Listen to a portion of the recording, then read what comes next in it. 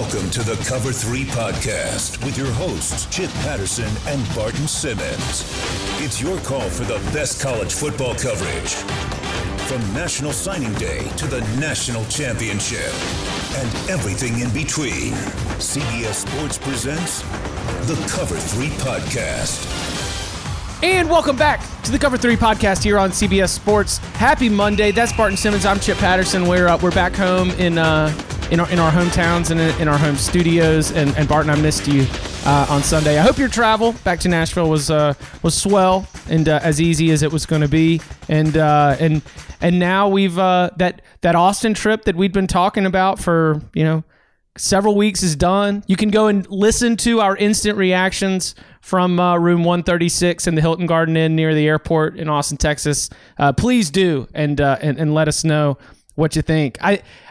I found myself getting to replay a lot of the week in my mind. Got to go back and read some notes. I would say overall, I'm gonna give it I'm not gonna give it an A+, because I gotta be a strict grader. But I would go A- to A. Solid work weekend, A+ social weekend, and all in all, pretty good.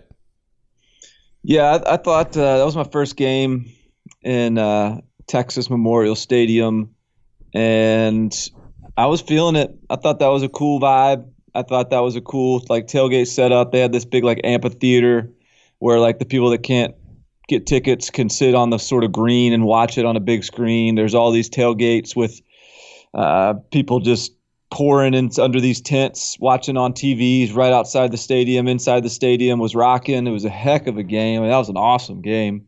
And I came away kind of feeling the Texas vibe a little bit. I was and the LSU fan base traveled great as they always do. So that was a good college football weekend for sure. I enjoyed it. We've got a lot to get into today. Our discussion will be sort of putting ourselves in the shoes of those beloved fans that we've been interacting with, as well as some other fan bases across the country, in a little game of Who Would You Rather Be. But first, we get to some news. Kentucky confirms on Sunday that Terry Wilson, starting quarterback for the Wildcats, will be out for the rest of the season after suffering an injury. He has been right there as part of the leading this offense over the last 2 years for the Kentucky Wildcats. I think that I have been hard on Terry Wilson. I have perhaps been unfair in regards to Terry Wilson in terms of criticizing whatever limitations there may be compared to other starting quarterbacks. But he's been very effective. He's been very successful, and so I need to acknowledge that. But also coming with the fact that I view this as a pretty significant loss. Yeah, I don't know. I don't know if I do or not. I mean, it's a significant loss because it's your starting quarterback. I think my question is, and I'm not, Sawyer Smith looks like he's the new man under center for Kentucky, and I'm not going to act like I'm a Sawyer Smith expert, but he was pretty good at Troy. He's a transfer from Troy. He was pretty good in his starting opportunities, and he was the MVP of the Dollar General Bowl, threw for 320 yards in a win over Buffalo. He's my hunch is what's the analytics term? Wins over replacement or yeah. My hunch is he that much worse than Terry Wilson? I mean, he's a starting quarterback. He was a starting quarterback, 5-2 as a starter last year at Troy, a pretty good team in the group of 5 ranks. And Terry Wilson is good, but Terry Wilson is not. I don't think you ever are betting on Kentucky because you're just betting on Terry Wilson. I think if you put Terry Wilson at a group of 5 school playing against group of 5 programs, not playing against the defenses that he faces in the SEC East, I think he's a second-team all-conference player. Yeah, maybe first, but I would say that he would look much better at Troy than he does at Kentucky. I don't disagree with that. And I'm not saying he's. I mean, obviously the reason he's starting over Sawyer Smith. I'm not saying that somehow this is a push or certainly not an upgrade. But I would venture to guess that Sawyer Smith is capable of keeping the offense afloat. And if there's a drop off, it just doesn't feel like it'd be like a significant one. But we'll find out real quick this weekend. Yeah, speaking of that, the Wildcats do host Florida at the big checkout line in Kroger Field. So that game, just sort of your Monday morning thoughts. I believe early spread, I saw it around 8.5, 9, something like that. Is that a spot where if you are a Florida fan, you are concerned about Felipe Franks and that offense's ability to be effective on the road against a well-coached Stoops defense? I don't know. Yeah, I mean, I think you got some confidence. I don't know. This is a really interesting matchup. What do you think? I think there's two ways the game plays out. I think if that game is in the high teens, low 20s going into the fourth quarter, then Kentucky's got a chance to win. But I think if Florida's offense punches first and doesn't get in its own way, jumps out to a first quarter or first half lead, Kentucky does not have much of a chance to storm back. And so we should know. Basically, I'm not planning on keeping that in my number one in my number one screen at any point. Excited to get back in the in the home studios and do some channel flipping. But I think that I will be tracking the scoreboard, and if Florida's offense cannot get on the board, strike first, and get in a little bit of a rhythm, then I'm going to keep it on the upset alert watch. Oh yeah, no, this is definitely an upset alert. And that number you quoted, 8.5, 9, seems a little high. And I got to watch. Kentucky has played two quality Group of 5 teams from one of the worst Group of 5 conferences, and they've won to where it wasn't a sweat, but wasn't a blowout either. And so I'm interested in maybe trying to sneak a peek at a couple at those games and see what I missed there a little bit. But this is going to be, this is what Kentucky does in the early season. You don't really know who they are because they don't win. They don't have sexy wins, and so I think we're going to go into this game with some unknowns. I'm looking forward to kind of checking it out and learning something about both these teams. Staying in the SEC East with a little bit of news, South Carolina, it does appear it doesn't appear. South Carolina announces that Jake Bentley will undergo surgery that will likely hold him out for the rest of the season. That was a mid-foot sprain that was diagnosed and announced after the loss to North Carolina in the opener. In comes Ryan Helinski, and it's Charleston Southern. And I think that offense really needed a little bit of the 700 yards. I mean, they needed to have every one of those 72 points and 700 yards. Those were set records. That is we're not going to hold back because everybody on this team needs to feel good. Doesn't matter that what the opponent is or what it is. If the green light is green, we're going to continue to score these touchdowns. Man, the new savior has come, Ryan Helinski. He's going to be. I mean, look, the thing about Ryan Helinski is he's a really, really talented thrower, probably more so than Jake Bentley. What he lacks that Jake Bentley has is mobility, and so there's going to be. I mean, they play in Alabama this weekend, right? So there's a lot riding on the offensive line's ability to protect Ryan Helinski because he's not going to be extending plays. He's not going to be able to he's less equipped to operate in chaos. And so, but he's a good player. This is the year of the true freshman quarterback. There's a lot of true freshmen winning games out there. And it's Ryan Helinski's turn now. South Carolina, the rest of the way, South Carolina's 1-1. Helinski comes in. Do you think South Carolina will make it to a bowl game? No. Yeah. No. I don't think I don't think he changes the calculus. I don't think he is not a variable that is going to alter things. I don't think they're going to be worse than they would be. I think he's capable of kind of keeping them afloat, but I didn't think they were going to make a bowl game with Jake Bentley after losing to North Carolina. And I don't think they're going to make a bowl game now. But hey, what about this, Chip? Maybe North Carolina's pretty good. Mm-hmm. What if we look back and we're like, man, South Carolina did a good job keeping that game close. I don't know. They're 2-0. Are we gonna? I mean, they're 2-0 with 2 Power 5 wins. Yeah. I need to pull together the list of 2-0 teams with 2 Power 5 wins because I bet it's pretty thin, and they're just getting going. Sam Howell just getting going. He's just getting warmed up. True freshman quarterback. Mac is back. I can't tell how much of this is you just leaning into it and just kind of like feeding it, because I do that same thing around here. I'm just like, oh yeah, are you kidding? I mean, you go beat Wake, you knock off Clemson at home, you beat Appalachian State, you're 5-0 right there. You got it. Well, I mean, I want to go back.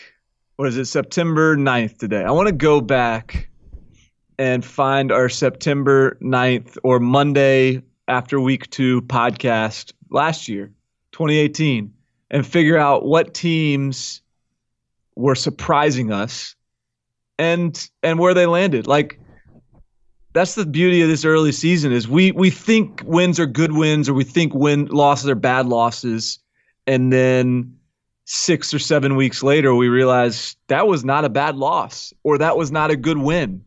And so we like kind of joke about this loss to North Carolina in week 1, but here North Carolina is, and they're beating Miami in week 2. And hey, I don't know, I know my under's in trouble. My North Carolina under's in big trouble right now. No doubt about that. All right, let's speaking of those North Carolina Tar Heels, do you want to start with them in this discussion? Yeah, you want to set up our premise here, or did you already do that, I guess? Kinda, but just for the purposes of anybody who might have jumped ahead in segments, the premise is this: what fan base would you rather be in right now? Like Barton, we're looking across the 247 Sports message boards, and at some places the expectations are just surging through the roof, and people are already starting to figure out whether they're going to be in Atlanta or Glendale for the college football playoff semifinals. Elsewhere, we're already starting to put together our wish list for our next head coach. Like, there is just such a wide variance of how the fan bases are feeling, whether it is depression, whether it is anger, whether it is excitement, whether it is anxiety, and so based on our understanding of the fan experience across the entire country, we want to throw out some programs that are in either similar or at least comparative positions following week 2, and sort of who would you rather be? Where would you rather be right now? And so yeah. And I'm gonna allow you, where would you rather be, like the you in that phrase, to be kind of whatever you want it to be, Chip. Like, if you want to put yourself in an athletics director's shoes, if you want to put yourself in a student's shoes, a player, a coach, whatever, just sort of however you can best sort of transport yourself into the persona of that school or that program, have at it. So let's begin right there. The North Carolina Tar Heels. Would you rather be rooting for Mac Brown, future Heisman Trophy winner Sam Howell, or, and again, like I'm trying to think about where the preseason expectations, they were a win total maybe around 4.5, but there was also about a 4.5 win total set for the Colorado Buffs.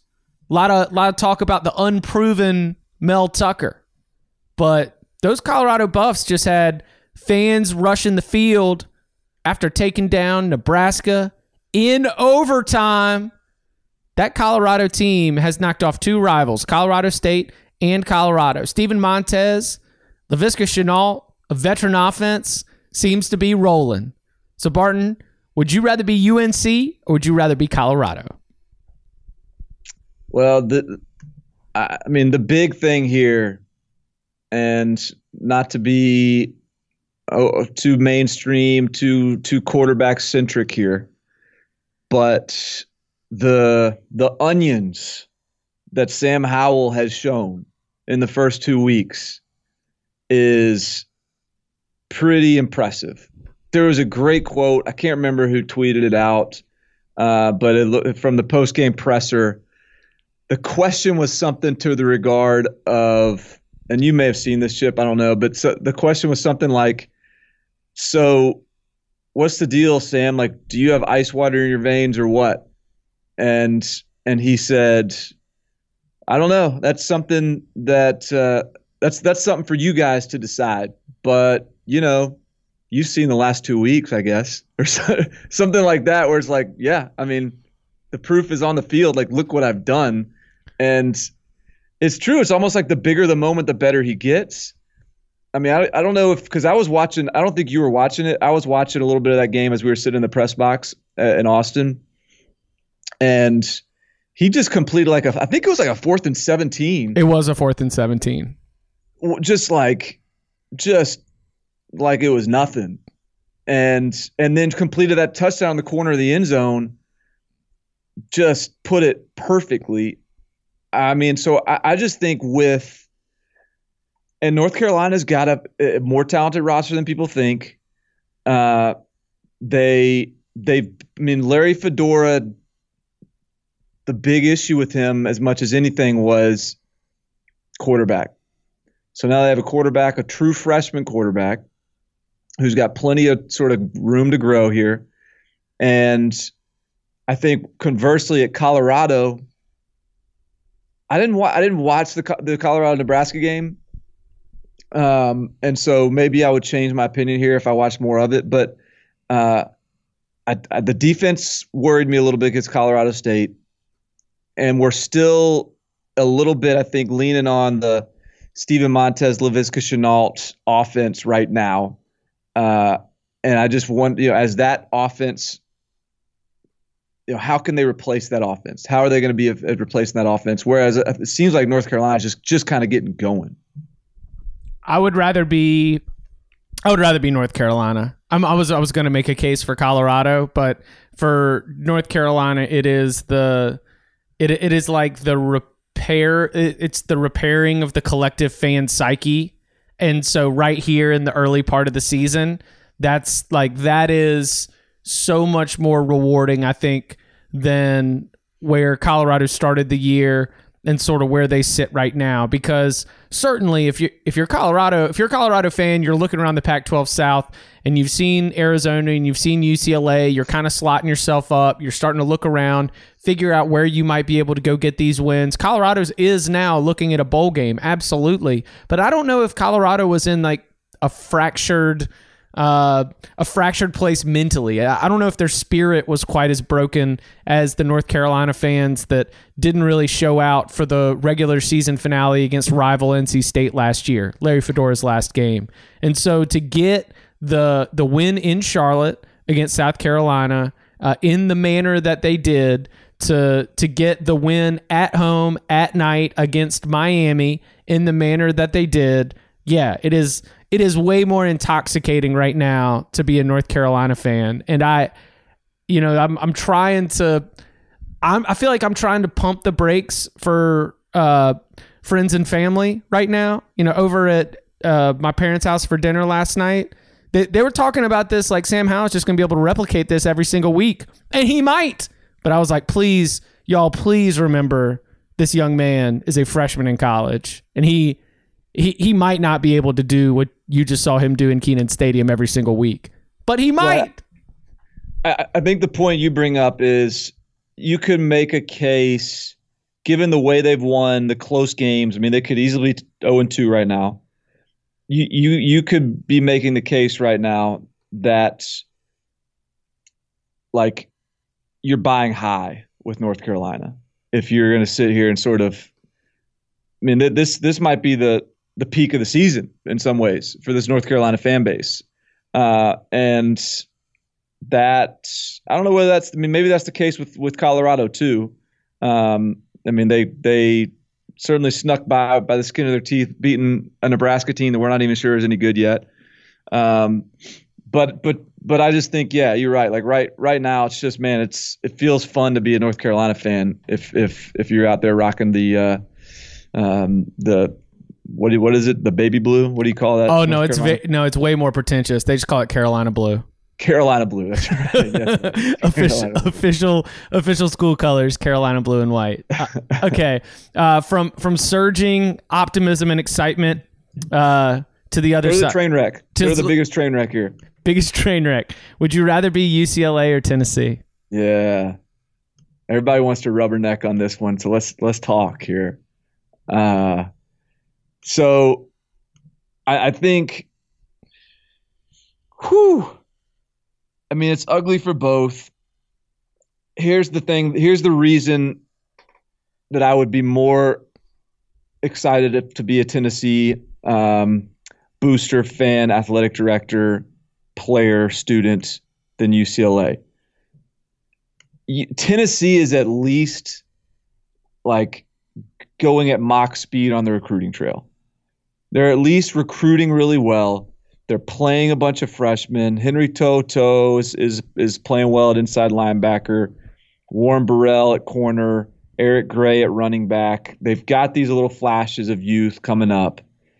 They've got there's concern. I think, I mean, at least there's concern right now. And like, all right, what are we missing here with Jeremy Pruitt? Why is this guy who's supposed to be this great coach not have his team like ready to make plays? Why are they giving up these big gains and big moments? But ultimately, it looks like, I think they it's pretty clear to me that Jeremy Pruitt understands the weight, the importance of this, and he's going to be motivated to get it right. He's like, he shook up his coaching staff last year. They got rid of their OC, went and stole one from Georgia. They got rid of their DC, or just at least demoted their DC, and went and hired what was supposed to be a superstar in Derek Ansley from the Raiders.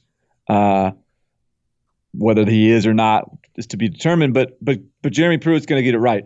Whereas at UCLA, they're not recruiting well. They're not recruiting aggressively. They're not seemingly not putting a lot of effort into it. And there's this vibe by Chip Kelly where it's like, whatever fans, whatever everyone outside this building, like, I'm smarter than you. I got this. And that's just not the kind of persona that is going to endear me as a fan to this program. And I think with Tennessee, at least you got some indicators that, hey, Jeremy Pruitt wants to get this right as much as I do. UCLA, the only advantage of being UCLA is that two advantages of being UCLA. Number one, you're in Los Angeles, so I guess there's that very like basic entry level low hanging fruit. Like, oh yeah, I'd rather be in LA because look, then you got all this other stuff to do and you can just forget about it. Weather's great, but I also think that because that was a great Los Angeles County impression. The other thing is that at Tennessee, they're caring, right? They're still showing up. They're still passionate. They're venting their frustration. They've got their communities. It's so, interwoven. Did you see some of the stadium shots of that San Diego State UCLA game? No, I can only imagine. Empty, totally empty. Like entire sections of the Rose Bowl where it would just have like 3 people on the 8th row.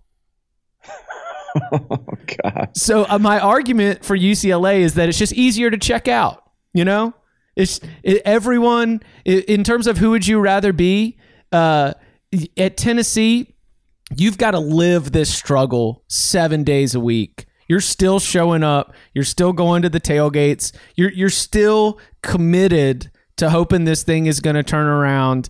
And I think at UCLA, the fans, even the fans who are, have been committed at some time, they've let go. And it's interesting because both these fan bases too, you mentioned the difference between Jeremy Pruitt and Chip Kelly. Jeremy Pruitt gives you more reason to believe that this thing is going to get turned around. Both these fan bases have also been damaged by multiple regimes, through this, through these different struggles with your Jim Mora and your Butch Jones, each sort of providing the highs and lows of those eras. But when I look at UCLA, it just looks like it's much easier to check out. At Tennessee, you've got to live the pain.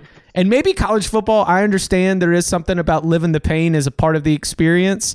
But my argument for UCLA is, they've already decided that this is not, whether it's this season or this coach or just sort of this era, it certainly appears as though no one around UCLA is all that hot and bothered by what's happening right now. Are you freaking out a little bit if you're Dan Guerrero, the athletic director at UCLA? 100%. Yeah, I'm freaking out a little bit. This is not what I thought I signed up for. I think if you're Philip Fulmer at Tennessee, you're disappointed and you're frustrated, but I'm not at freaking out level yet. I know fans probably are, that Georgia State loss is as bad as any in school history, but I still think you can look yourself in the mirror if you're Philip Fulmer and be like, you know what, this was still the right decision. We're getting there. It's gonna take some time. We're getting there. If you're Dan Guerrero, you're like, whoa. We're not recruiting. We're not winning. We're not developing our quarterback. We're like, what are we doing here, guys? And so this is a weird deal. I believe it was Dragonfly Jones on Twitter, and just good laughs sort of across a large swath of sports and pop culture. And he pointed out, he said Chip Kelly was smart to take UCLA over Florida because he knew that he didn't have it, and he knew that if he did that in Gainesville, somebody would whoop his ass outside a Waffle House. No doubt. If you're not going to give a rip, then go out there to L.A. where no one else gives a rip. Like, if you knew that this might go poorly, don't go do that in Gainesville. They are not going to let you move about town. Just totally checked out. All right, let's go from the bottom of the valley to the top of the mountain. I want to see. Give me, Chip, who you would rather be right now, LSU or Ohio State. And you're giving me a lot of like you means you, and I get to use all this like personal experience and flavor and taste, right? Yeah. Yeah, I'd rather be LSU. Much rather be LSU. I agree with you. Yeah, Go ahead. I really think that there's a lot more like untapped there's these canisters of happiness that have kind of been sealed up, let's just say since maybe 2012 or 2013. The highest of the highs experienced there in a run from 2003, 2004 to 2012, 2014. Let's just take that decade and just say like that it was an one of the maybe the high watermark for LSU football. And I think that those canisters, you haven't opened them yet, but you're definitely getting them out of the closet, and you're starting to put them on the kitchen counter, and you're like, there's chances we're going to get to open up these happiness canisters here pretty soon.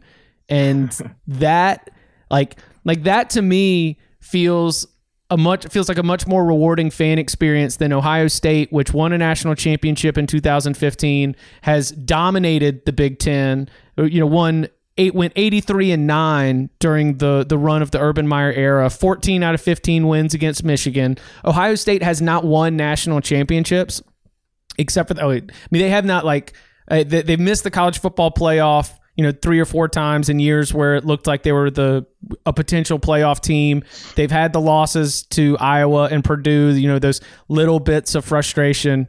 But, if you're LSU, you can sort of play out in your mind the way that things have been building to this moment when I think I go like this. I go to last year going on the road to Auburn, just an ugly game, but a defensive game, and one that LSU just hung in and found a way to win on a Cole Tracy field goal at the end.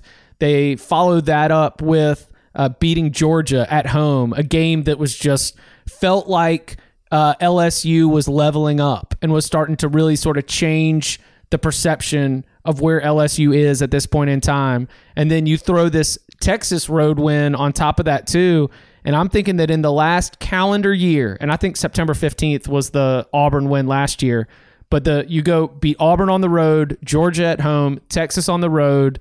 I mean, it feels like it's happening. And so that's why I'm taking LSU. Yeah, I mean, I still think Ohio State is a more likely playoff contender, playoff participant, because a little bit easier road. That defense has been really good, whatever. But that's not really what this is about. What this is about to me, and admittedly, we just we're having this discussion fresh off of watching LSU beat a top 10 team in Texas on the road. So perhaps this is unfair. Maybe we should have had this discussion after Ohio State goes to Nebraska or something. But I think the difference with me with this LSU team is it's almost like LSU is a kid, like a 16, 17-year-old kid whose parents gave him a Ferrari. I'm not a car guy, like a Ferrari, what's Maserati, I don't know, right. Whatever a fast car is.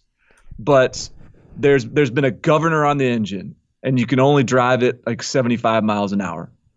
And Saturday night feels like the kid just turned 18, and the parents said, "Okay, we'll take the governor off the engine, and you can go drive on the Autobahn as fast as you want." And all of a sudden, you got this rocked up roster of talent. And now you can go as fast as you freaking want. And they're going fast. And it is, I'm sure this has been reported they have 3 receivers over 120 yards in one game. I don't know if that's ever happened in the history of LSU football. I'm sure, again, someone has figured that out by now, but it wouldn't surprise me if that's the first time it's ever happened. And it just feels like if I'm an LSU fan, player, coach, AD, it feels like we just took a step into a new dimension here.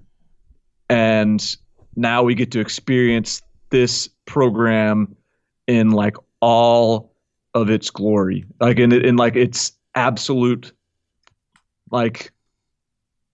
we can flex. We can finally flex a little bit. And so Ohio State, this is exciting. Justin Fields looks like he's everything he's supposed to be. That defense is stacked. But ultimately, Ohio State's been right on the cusp. LSU has felt like they've had a national championship roster with a huge chasm between being able to win a national championship and what they actually are. And now the chasm, I think, is closed. And it feels like this team is you can put them in that discussion. And it's who would you rather be right now too, right?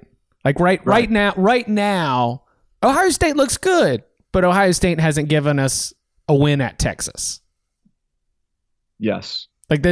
We can say Ohio State looks good, but if Ohio State blitzes Nebraska, if Ohio State, takes down Wisconsin, maybe we start to change our conversation. But I'm 100% with you right there. I would rather be LSU right now. Coming up on the other side, more Who Would You Rather next. As one door closes, another opens. The 2020 fantasy baseball season is over, but 2021 prep is just beginning. Join Scott White and me, Frank Stanfield, on Fantasy Baseball Today, part of the CBS Sports Podcast Network, as we take an early look at position previews, review mock drafts, and react in real time to the MLB hot stove. Not only that, we'll be welcoming in some of the best guests in the industry to try and figure out what was real and what wasn't from the abbreviated 60-game season. Listen Tuesdays and Thursdays on Apple Podcasts, Spotify, Stitcher, and wherever else podcasts are found. Welcome to the Nothing Personal with David Sampson podcast. Do me a favor and blink, please. Did you blink? That's how fast the Major League Baseball season went in 2020. The postseason is already upon us. Whether it's baseball news, you want NFL, college football, water polo, chess, movies, if there's a story, we'll have it covered. Every weekday, 5 days a week. Just subscribe and download on Apple, Spotify, Stitcher, YouTube, or wherever else you find your podcasts. No BS, no soft tosses, no hot takes. You know, it's always business. It's nothing personal. Okay, let's go. Let's keep rocking with. Let's go with two programs that have given us sort of varying sets of data points on and off the field. More off the field for the first one, but USC and Maryland are both sort of sitting in that 20 to 25 section of the polls. They're both 2-0. USC with wins over Fresno State, and then the win over Stanford.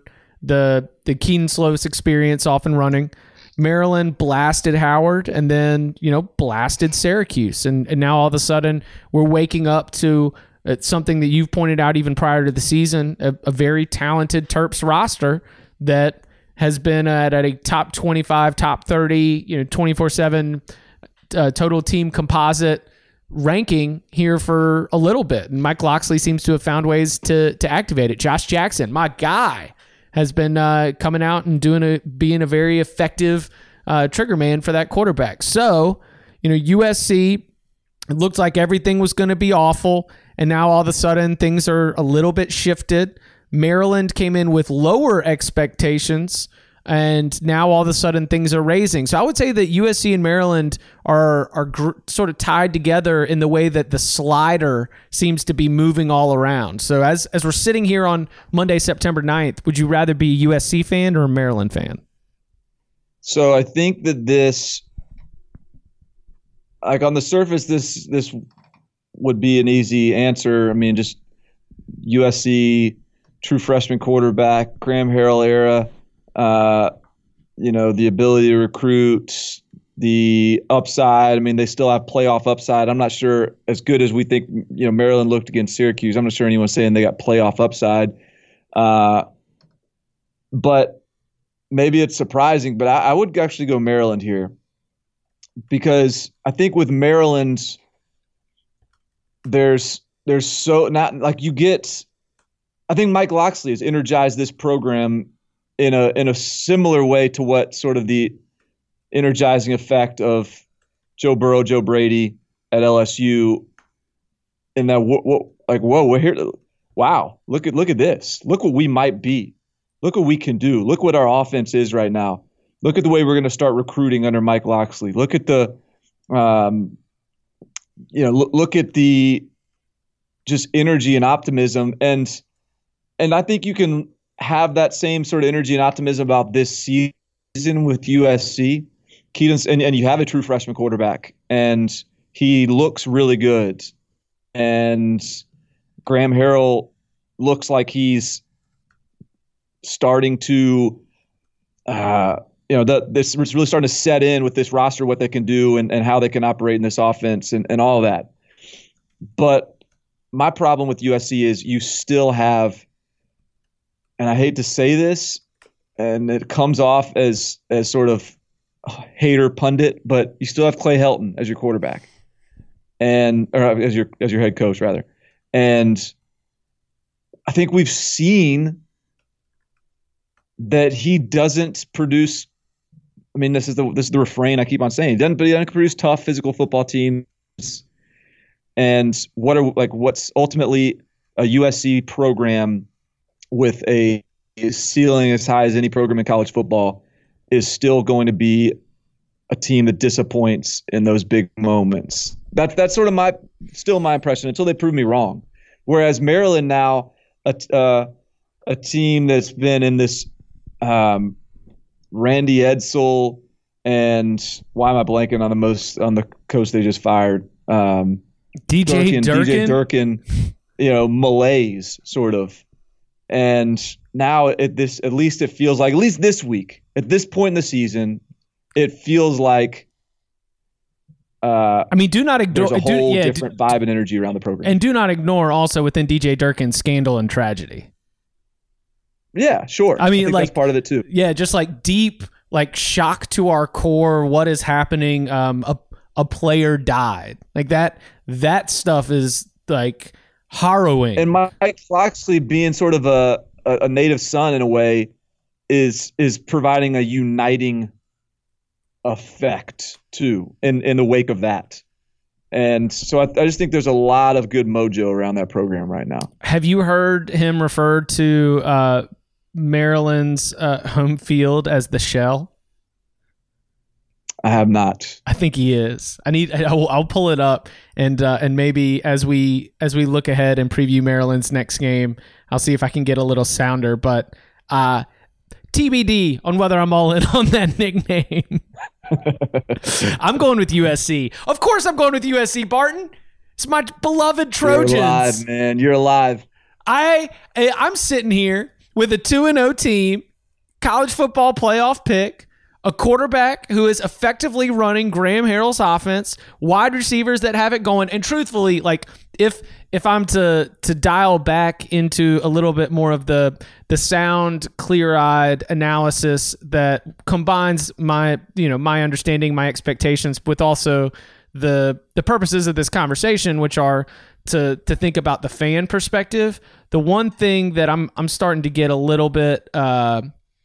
The one thing that I'm starting to get a little bit more excited about is just the idea that there were some hard, like they had 3 touchdown runs, and against Fresno State, Vai Malapai had a pretty good rushing game, and that's kind of where my that was a question, right? Like whether within the context of an air raid offense with very talented wide receivers, were they going to be able to have the counter to that when it's 1st and goal and they've actually got it down inside the 10, 7, 8 yard line? Are they going to be able to run the ball? Are they going to be able to get some of those hard touchdowns? And I kind of felt like while they weren't like ripping off a bunch of long runs within the up-tempo offense against Stanford, they were able to get those kind of, you're all right, you're down, you're in scoring position, now let's go get those hard running touchdowns. They were able to get that, and I feel like that's a big check mark for me when as we're talking about USC. And so you're right, like especially when we thought what Maryland was going to be versus what Maryland is, our expectations before the season versus sort of how you're feeling right now. Yes, but in who would you rather be? I would rather be right here, Chip Patterson, my beloved USC Trojans, 2-0, 1-0 in Pac-12 play. What's your confidence level right now on USC playoffs? Would you, if you had to repick, repredict your playoff, reproject, would you have USC in it again 2 weeks in? No, I would have 2 SEC teams in. I don't know if I would put how about this? Alabama, Georgia, and LSU. Like I'd probably say Alabama and one of the other two. But even at this point, with me being open-minded enough to consider that we're in the midst of a bat you-know-what crazy season, I would maybe it's Georgia and LSU. Who knows? But I am I'm kind of in the position right now based on just the strength of those 3 teams in terms of their talent and also what we know, which is like Alabama, probably a little bit more what we know. And then what we've seen, LSU, and then what we believe, Georgia, because Georgia, took everything, like you said, the boa constrictor. They're not going to be putting together one game that you're going to be like, wow, that's a college football playoff team. But they certainly don't appear to have many weaknesses right now. And so with the strength of those three teams, I would bump USC and I would have two SEC teams in my playoff. All right. So from the bottom of the valley to the top of the mountain to back towards the middle, another pair that I think is pretty interesting here. Where would you rather be? Who would you rather be? Michigan or Auburn? I like that they're tied together because they both appear to be showing signs on the field that whatever their same frustrations have been, respectively, are still there, right? Yeah. The muscle memory of what you're angry about is strong. That's well said. You know exactly what the keywords and the key arguments are when it comes to complaining about your football program. Your 2-0 football program. Right. I think I would rather be Auburn.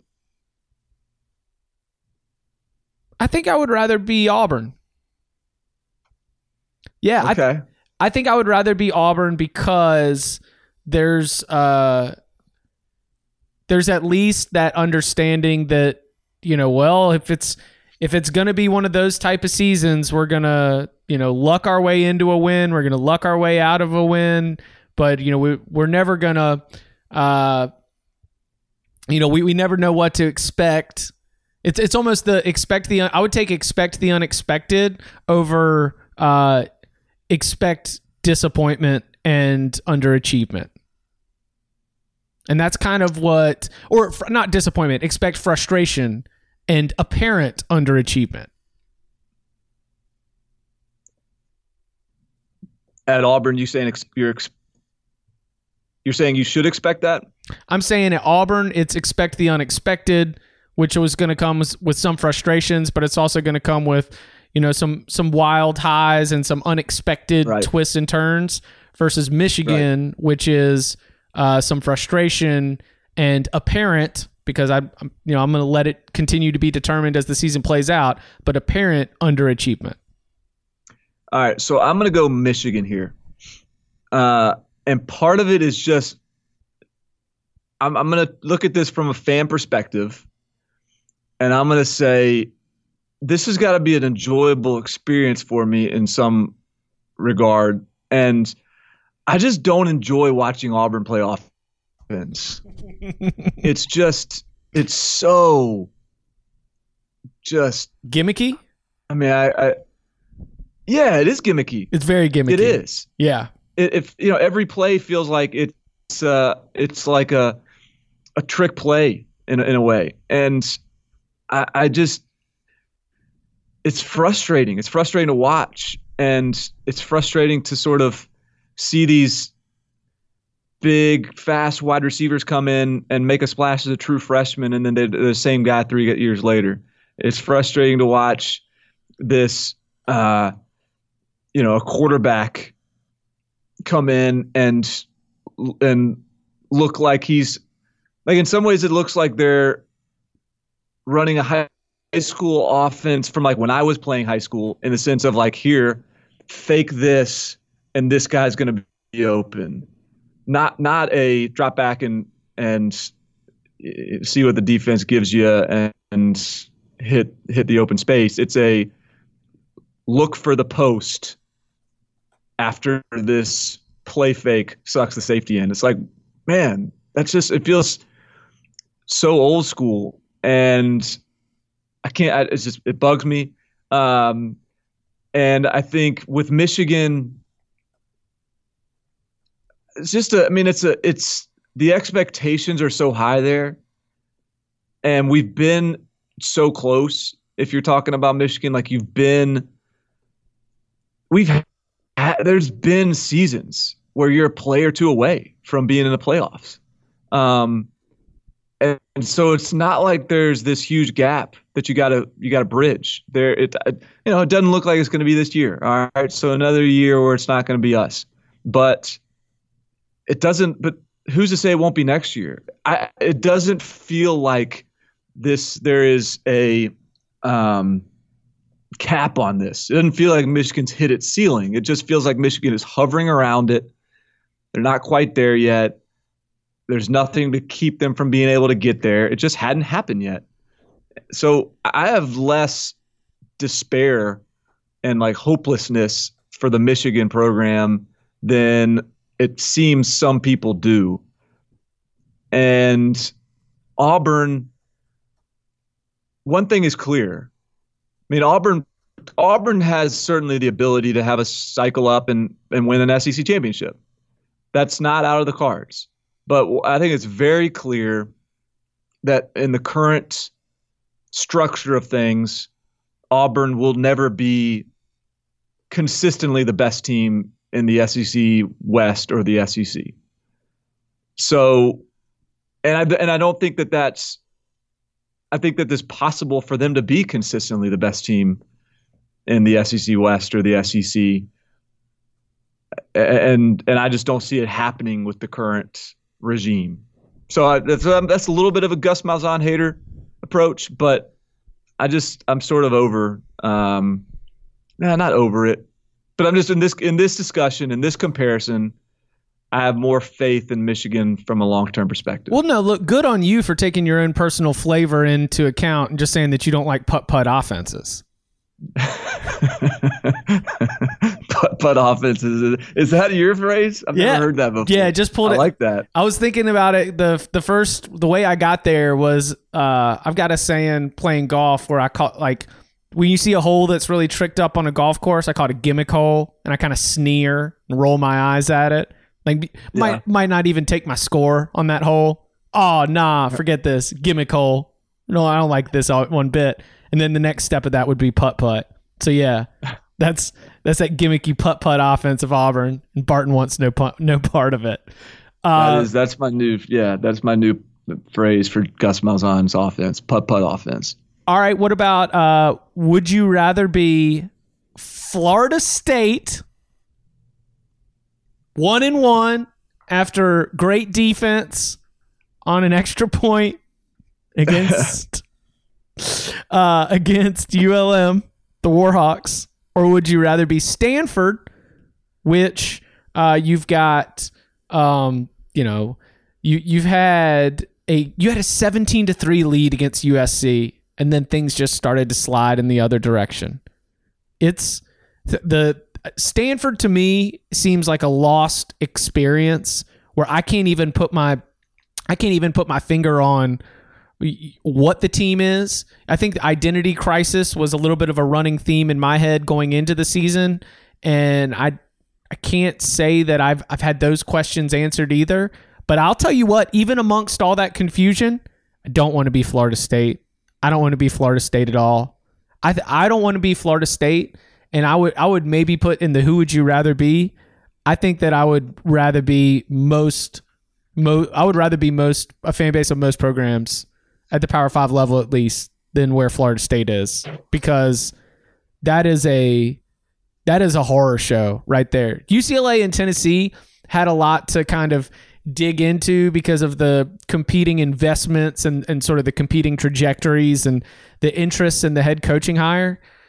Willie Taggart came in, and the big thing that he was riding was I grew up a Florida State fan, the connections to the state of Florida, and just sort of a general belief in Willie Taggart. But man, we zoom out, and there's just there ain't a whole lot that's looking good anywhere.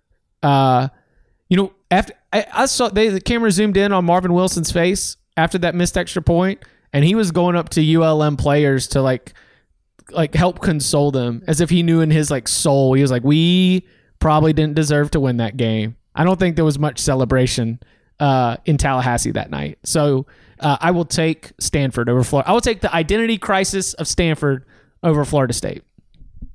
Yeah, and I get that. And I think probably most people would look at this comparison and say no brainer. take Stanford, Florida State's a dumpster fire. And I do understand that. I think, and this is a very, I mean, this whole conversation, this whole process is a very like abstract sort of, eye of the beholder type of deal. But I think I'd still take Florida State. And I think the reason why is it's this thing is very, I'm going to say combustible in like a positive way. Like there's still a chance that this thing, you light a match and this thing could flare up and if blowing up is a good thing, like blow up. And if Stanford, I feel like you said, I guess lost its way. The program is a little bit boring right now. It's not the intellectual brutality of old. It is now a team that doesn't stop anybody on defense, that can't run the football, and that doesn't have J.J. Arcega-Whiteside on offense. And how do we get back to what we're supposed to be? It's not like you don't have some crazy game day experience to fall back on. You don't have, Florida State ultimately has still got a bunch of 4 and 5 stars trotting out there. And you can't convince me that they're not close. Willie Taggart may just be a disaster hire. I don't know. He legitimately might be. But I don't think that they're so far away from a talent standpoint that even if things don't go well this year, and even if you have to keep them around for buyout purposes through next year, that whenever a change comes, it can't get back on track quickly. Maybe I'm wrong on that because we've made that assumption in the past about programs. We probably made that assumption about Tennessee 3 times. But I still think Florida State, there's more like reason to be excited about going to a game. You can still see Cam Akers, for goodness. You can still see him like, hey, maybe he's going to do nothing, but you'll get one really fun run out of him. You can still sort of try to like check in on that development of some really talented defensive backs. Stanford is like, what are we even getting anymore? Right. What is that program even doing to excite me anymore? So maybe Stanford changes my mind on them, but I'm a little bit down on Stanford right now. Okay. What about Miami or Virginia Tech? I think you can still get excited about Manny Diaz. I think Justin Fuente is about to lose Bud Foster. Justin Fuente is in year 4? But yeah, Bud Foster already announced that he's stepping down at the end of the year. Right. So he's about to lose Bud Foster. He's in year 4? 15, 16, 17. Yes, year 4. This is not. And Virginia Tech, that was not they might have a good year. Boston College was a little bit, I want to say fluky, but they didn't play bad in that game. They beat Old Dominion. And so maybe we're still, maybe we still got a good year for Virginia Tech ahead of us. But I still think Miami, Jaron Williams, redshirt freshman quarterback, Manny Diaz, they've lost 2 close games against maybe 2 good teams. Going back to the whole thing I talked about earlier, it's like, wonder what we'll think of these losses or wins by week 10. So I'm going to still I'm a little bit of a sucker here for the Big Mo. And I'm going to say Miami still got a little bit more momentum with a coach in year 1 than Virginia Tech. 100% Miami. 100% Miami, because Virginia Tech thought they had it. They thought they'd put all the pieces together. Year 1 with Justin Fuente, they make it to the ACC championship game and lose to Clemson 42-35. Gerard Evans sets a whole bunch of school records. And so, Justin Fuente, this guy who comes in with a kind of like offensive reputation, offensive mindset, like it feels as though you have you've like totally answered a lot of the questions that you had coming into the year. Then all of a sudden, nah, things start to slide and things start to break down defensively. And the thing that is frustrating about this Bud Foster situation is that he announces before the season, I'm going to step down at the end of the year. Well, that doesn't, and I think I've mentioned this, but that doesn't give me an incredible amount of confidence that, that there's going to be, let's go improve and let's go win it for Coach Bud kind of attitude in that locker room. And now all of a sudden, the conversation of whether Virginia Tech had done the one thing that's impossible to do, which is replace a legend in Frank Beamer, it was like, wow, that's like one of the greatest transitions that we've seen at the Power 5 level.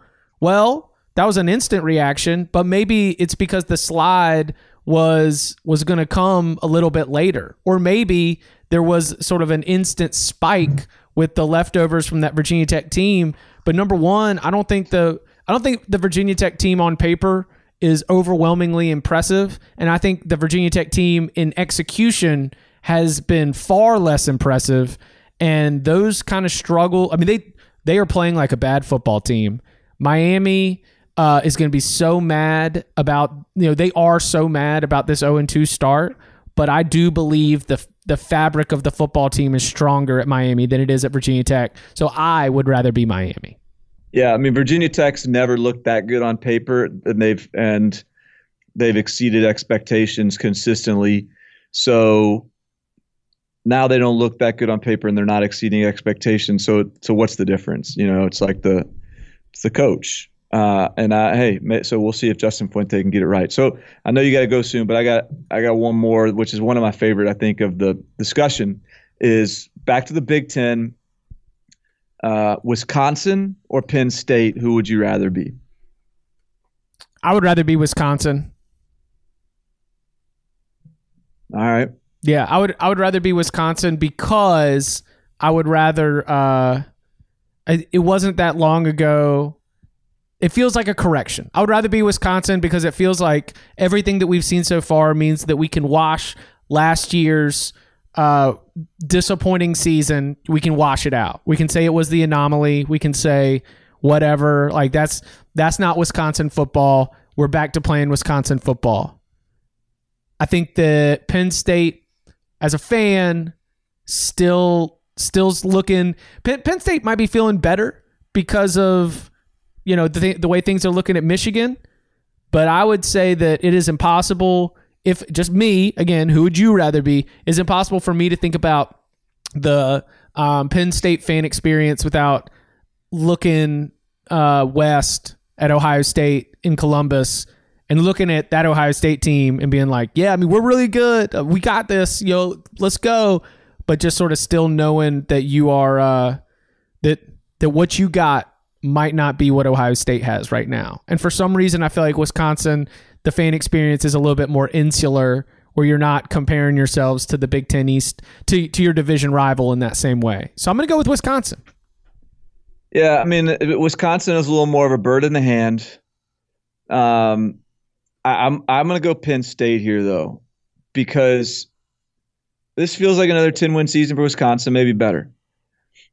I don't know what we're going to get out of the Penn State, but I think the climb for Penn State was going to be tougher because of the division they play in.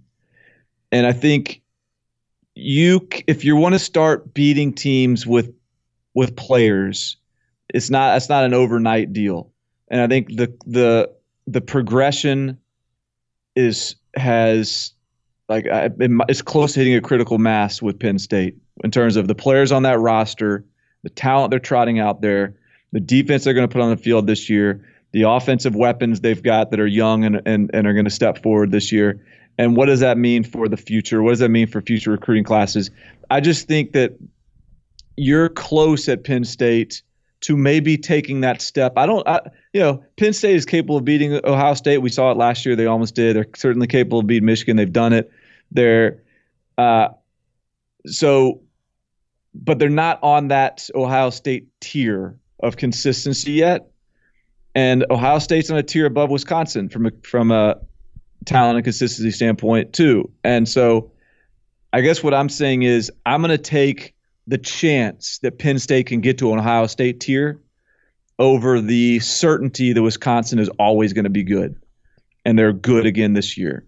And I think it's still a little bit. I mean, I think we don't really know how good either of these teams are, but they play each other this year, don't they? Wisconsin and Penn State, I believe so. Yeah, do they play each other this year? I'm trying to think. Wisconsin plays. No, they don't.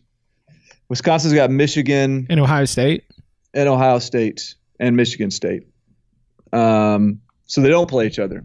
But I just think this year, that'd be a great game, frankly. They're probably about the same, very similar teams. I've got them both in my CBS 130. I have Penn State 9 and Wisconsin 7. So it's a good comparison. I just think from a seasonal and multi-seasonal upside, I still think there's more there with Penn State. The multi-seasonal upside is definitely fair. Penn State still hasn't played a Power 5 team yet.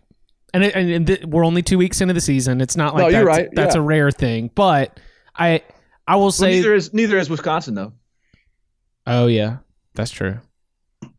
I was making a note on Penn State actually for the CBS Sports 130 this morning because Penn State and Wisconsin. It's funny we mentioned both these teams. Both of them were some of the biggest movers in the top 20 of the poll. So we're not they are linked together for a lot of reasons, but they're also linked together just kind of where they're at this point in the season, and things should get Pitt against Penn State is a game that if Penn State is operating at another level with the maturity to go and take care of business, I think we'll see it, because if they mess around with Pitt and that game gets close late, I don't think Pitt can win that game. I think that there's just not enough playmakers, or there's so many more playmakers for Penn State that they would be able to come out with the win. But I would slow my Penn State momentum should that, even amidst the cloud of a rivalry, if that game's 27-21 and closer than it should be, then maybe I'm reevaluating. But if Penn State, I think even if it's 27 to 16 or something, I mean, I want that to be pretty. If I'm Penn State, 34-3. Yeah, exactly. Yeah, they didn't score much, and we scored anytime we needed to. That kind of. How about that Penn State Maryland game on the horizon, September 27th? My gosh, that's suddenly going to be legit. Friday night. Those teams already hate each other. That's a low key rivalry where teams really hate each other. Well, because it's old school. They used to play all the time when Penn State was independent. Yeah. Penn State and Maryland is a old traditional rivalry from Penn State's independence days. So there's decades old hate there. That's exciting. Yeah. Love that. All right. So we got them all. We hit them. We're done. We got it. All right. So that's how we feel. Coming up later in the week, we're going to see in this week of lopsided spreads and seemingly one-sided matchups, no ranked on ranked teams for the first time in any week since 2017. We're going to put some teams on upset alert. That'll be coming up later in the week. Plus, of course, our week 3 locks. That's Barton Simmons. You can follow him on Twitter at Barton Simmons. You can follow me at Chip_Patterson. Barton, thank you very much. Dessert.